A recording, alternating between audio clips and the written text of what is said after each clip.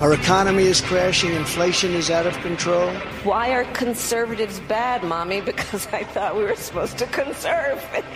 They'd actually breathe in my nostrils to make me move. Russia has joined with China. The USA is a mess. This is not real. It's just a dream. Please, wake up. Yeah, wake up. Wake up.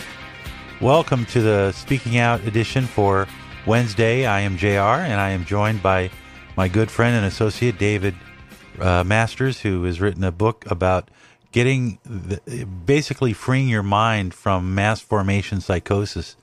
And you know, there was a story today.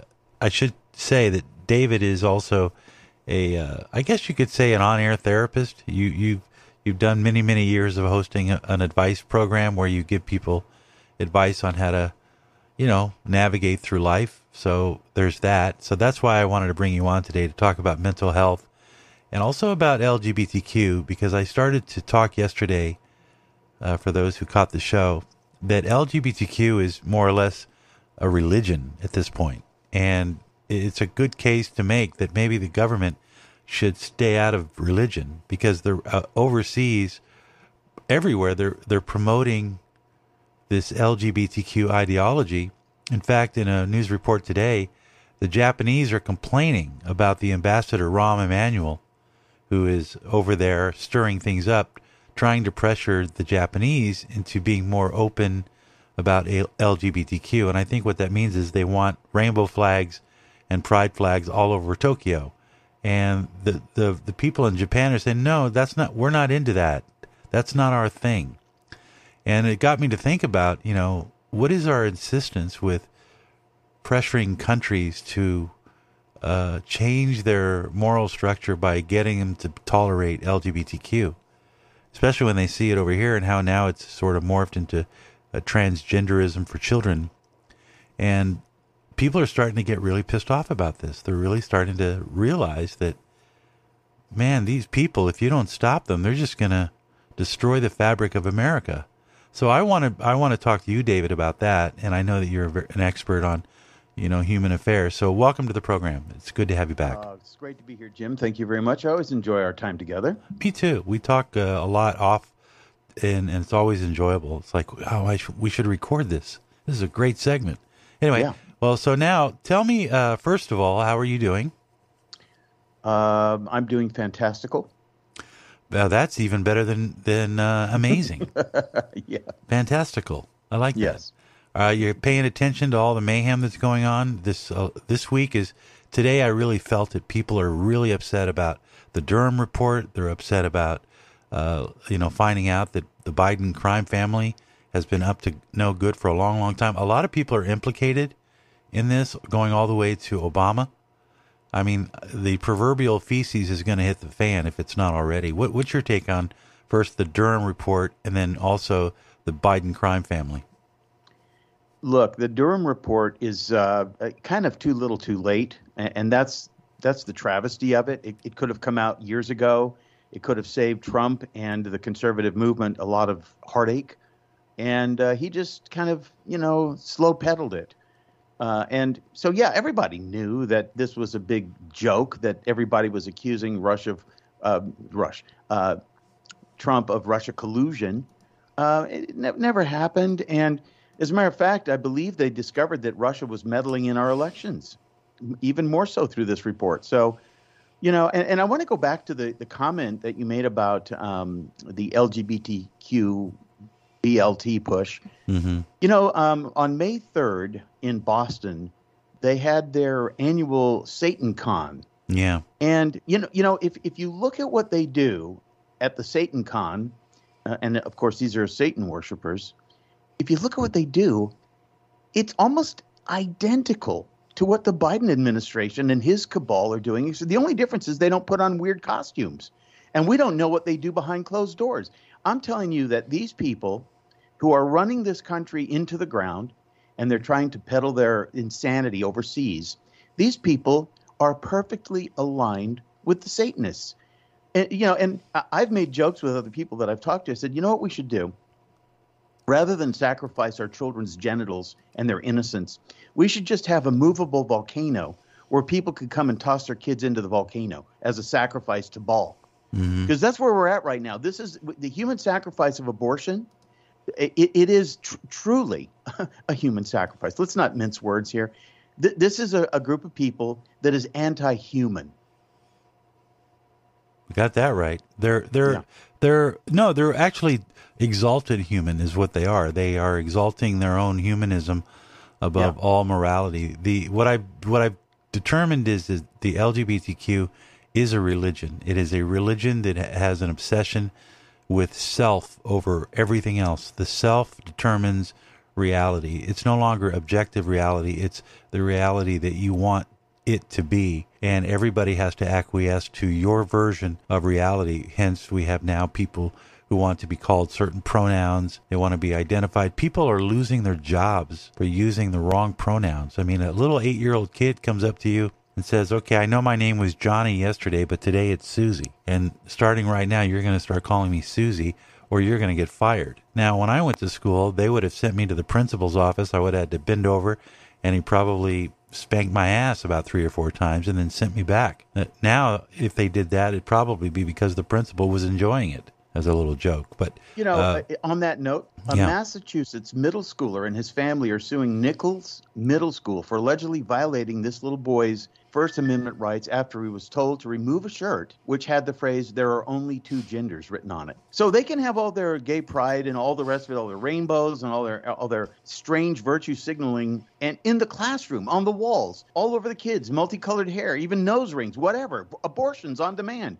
But this little kid can't be allowed to wear a shirt that says there are only 2 genders. Well, here's the science of that, folks.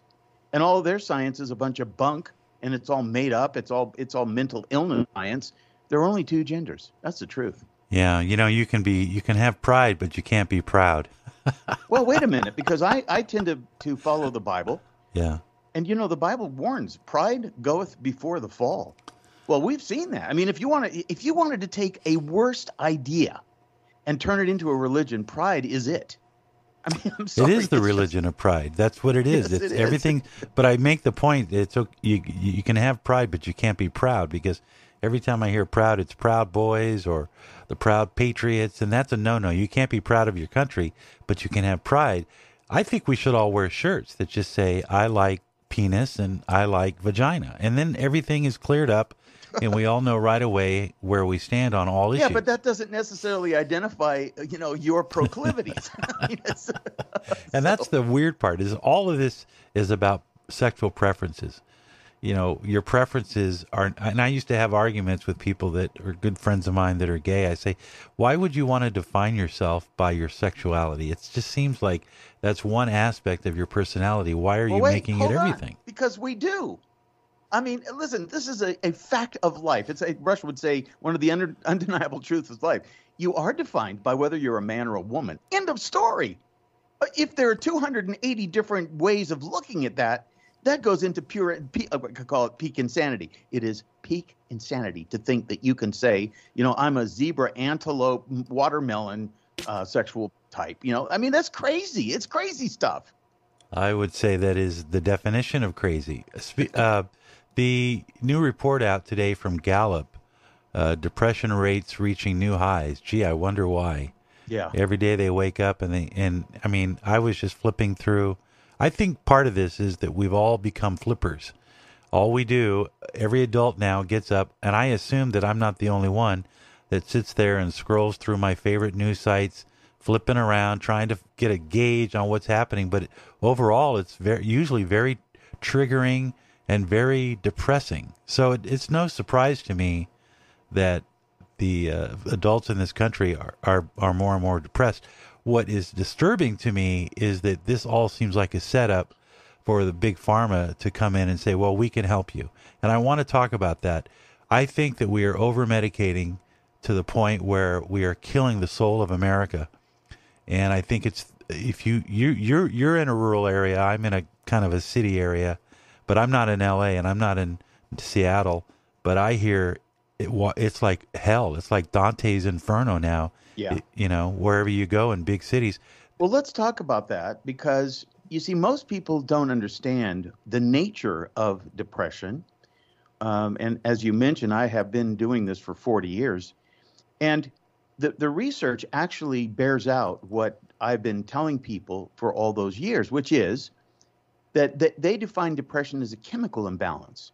Well, okay, so there are many kinds of reasons why you might end up with a chemical imbalance, but there's another component, and that is the spiritual component. And when you are angry all the time and you don't see a way out, eventually that anger turns within. And this is when depression takes its toll.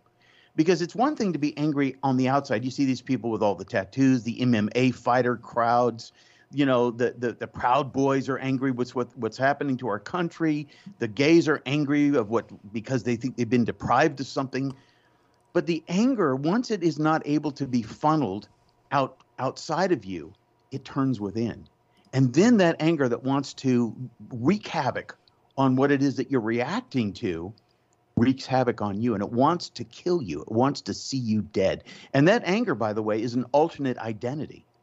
We all have, you know, like in the old Walt Disney Donald Duck cartoons, an angel on one shoulder and a demon on the other. I think it's absolutely true. I think that we live in a spiritual world in which we are surrounded by unseen forces. And the Bible says we struggle not with flesh and blood, but with principalities and powers. The people who are doing these crazy things to our country, you can't hate them. You really have to step back and see that they can't help themselves. We'll talk more about that. Oh, I pretty much hate them all. I mean, I'm at that point now where, you know, I love people, but I hate humanity. I think I'm not alone on that one.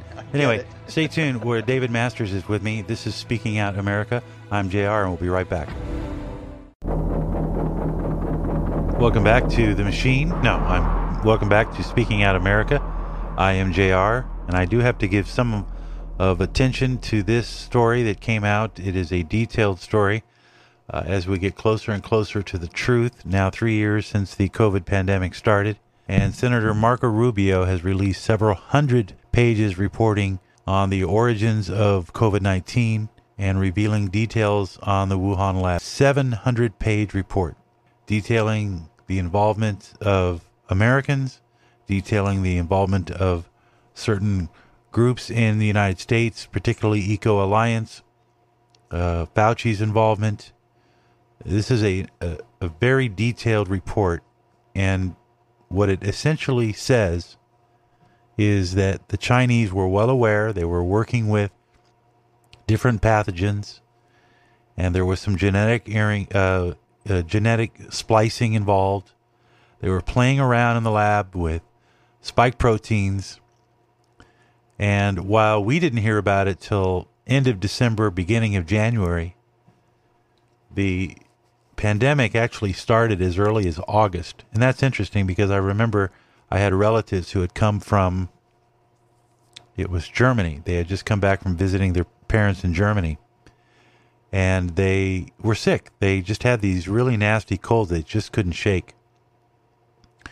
Anyway, we didn't pay much difference to it until we saw them again in November, because then we had, I think at that time, there were 300 cases in the United States of COVID, and we were all having Thanksgiving dinner. I remember the conversation as if it was yesterday. And the two people that had come back from Germany were still sick. Anyway, so we come to find out that during the time when COVID apparently escaped from the lab is when Beijing or Wuhan was actually having a special Chinese Olympics, big sporting event. And people were coming from all over the world. They were coming from Germany and Belgium.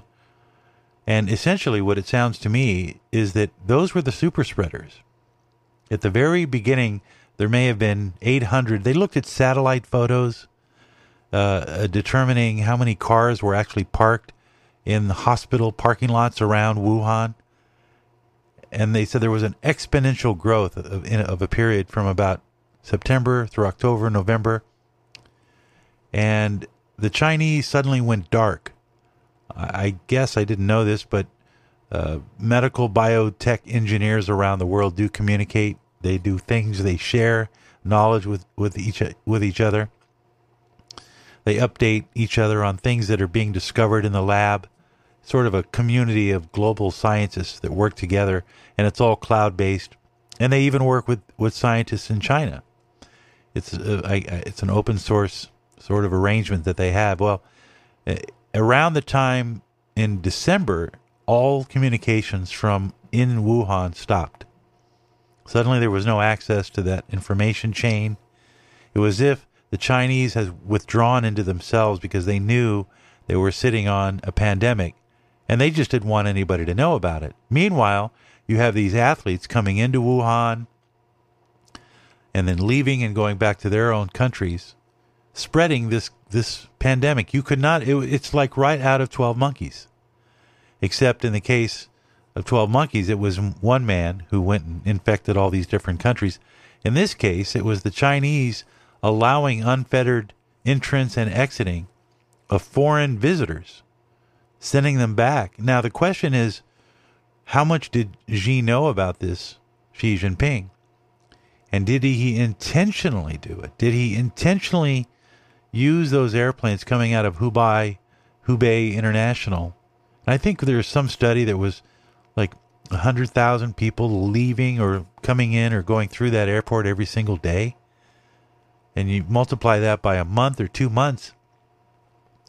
And that's why we started to see the virus popping up in places like Iran, places like Belgium, where there were huge contracts that involved hundreds or at least dozens of Chinese workers. And then, of course, you've got the athletes. So we all know now with almost unqualified certainty that the virus came from a lab in Wuhan, BSL-4, and that American organizations were involved in funding, and the Chinese were involved in trying to make a pathogen. And that all comes in this 700-page report sponsored by Marco Rubio, Senator Marco Rubio. Not a whimper anywhere in the news about it at all. It's as if we've washed our hands and we don't want to deal with it anymore. The pandemic is over. They're starting to pay people now, back pay. I tell you, at the time it was all going on and I was observing all the news, it was clear to me that so many people were making so many mistakes that were resulting in the deaths of hundreds of thousands of people up and down the chain. And I said then, when all of it was happening, one day, this is going to be such a horrible memory that we're just going to block it out. We won't talk about it anymore. People are starting to realize just how much ineptitude there was.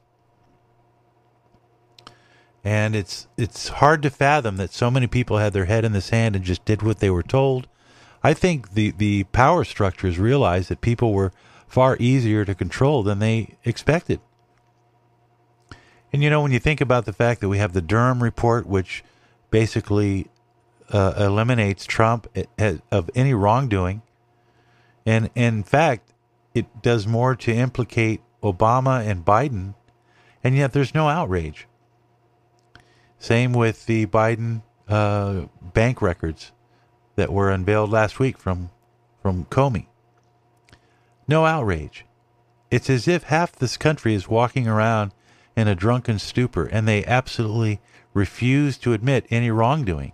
And they just want to continue to pretend that the government that is controlling them is doing just fine. Just like with Biden just moments ago saying the border, no problem.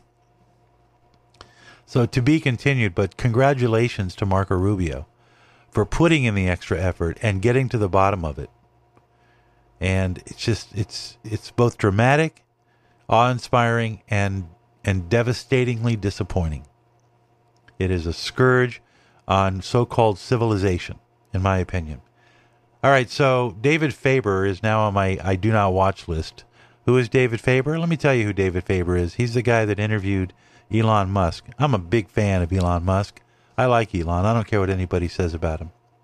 I may not agree with everything he says, but I don't agree with most of what anybody says. But I like the fact that he has the courage to say things. And he got sort of chided by David Faber over at CNBC, and I kept thinking to myself, Who the hell do you think you are, David? This guy over here that you're interviewing can run circles around you. Nobody even knows who you are. How long have you been on CNBC anyway? How come you don't have your own show? How come you're always co-hosting, right? I mean, David Faber, how dare he try to humiliate? So the point that he asked him about Biden, listen to this interchange. Oh, do we have it? Oh, let's try this one. Elon, you tweeted this thing about George Soros. Well, I'm looking for it because I want to make sure I quote it properly. But, I mean, you know what you wrote. But you basically... I said it reminds me of Magneto. It's just like, calm down, people. This is not like made a federal case out of it. You also... you said he wants to erode the very fabric of civilization, and Soros hates humanity. Like, when you do something like that, do you I think that's true. That's my opinion. Okay, but why share it?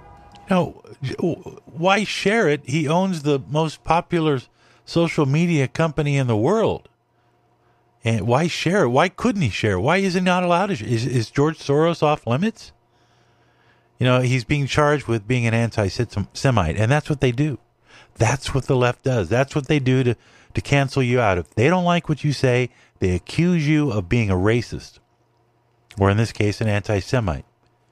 And they get away with it. And then suddenly people are cower. Oh, I can't say anything. The fact is this Soros is bad news for this country.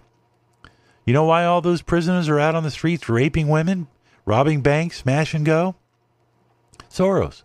Soros wants that. He wants America to be stabilized so that we'll agree to his globalist empire that he wants, where there's no such thing as borders. And we're all managed by a small elite. That's George Soros. He's a scourge. He's the problem. He goes in and destabilizes countries, and then he takes advantage of them by betting against economies in those countries. And he admitted in an interview that when he was young, he worked with the Nazis. It was about survival, and he has no guilt or guile about turning in people to the Nazis in Hungary in the 30s. He admitted, George Soros, that he did it to survive. This is a guy who turned in his friends and his neighbors. He was a Nazi collaborator, a Nazi sympathizer. And who the hell does this guy, David Faber, believe he is in chiding Elon Musk because he shares an opinion that, by the way, millions of people happen to agree with? I share it, especially because, why share it when people who buy Teslas may not agree with you? Advertisers on Twitter may not agree with you. Why not just say, hey, I think this. You can tell me. We can talk about it over there. You can tell your friends. But why share it widely?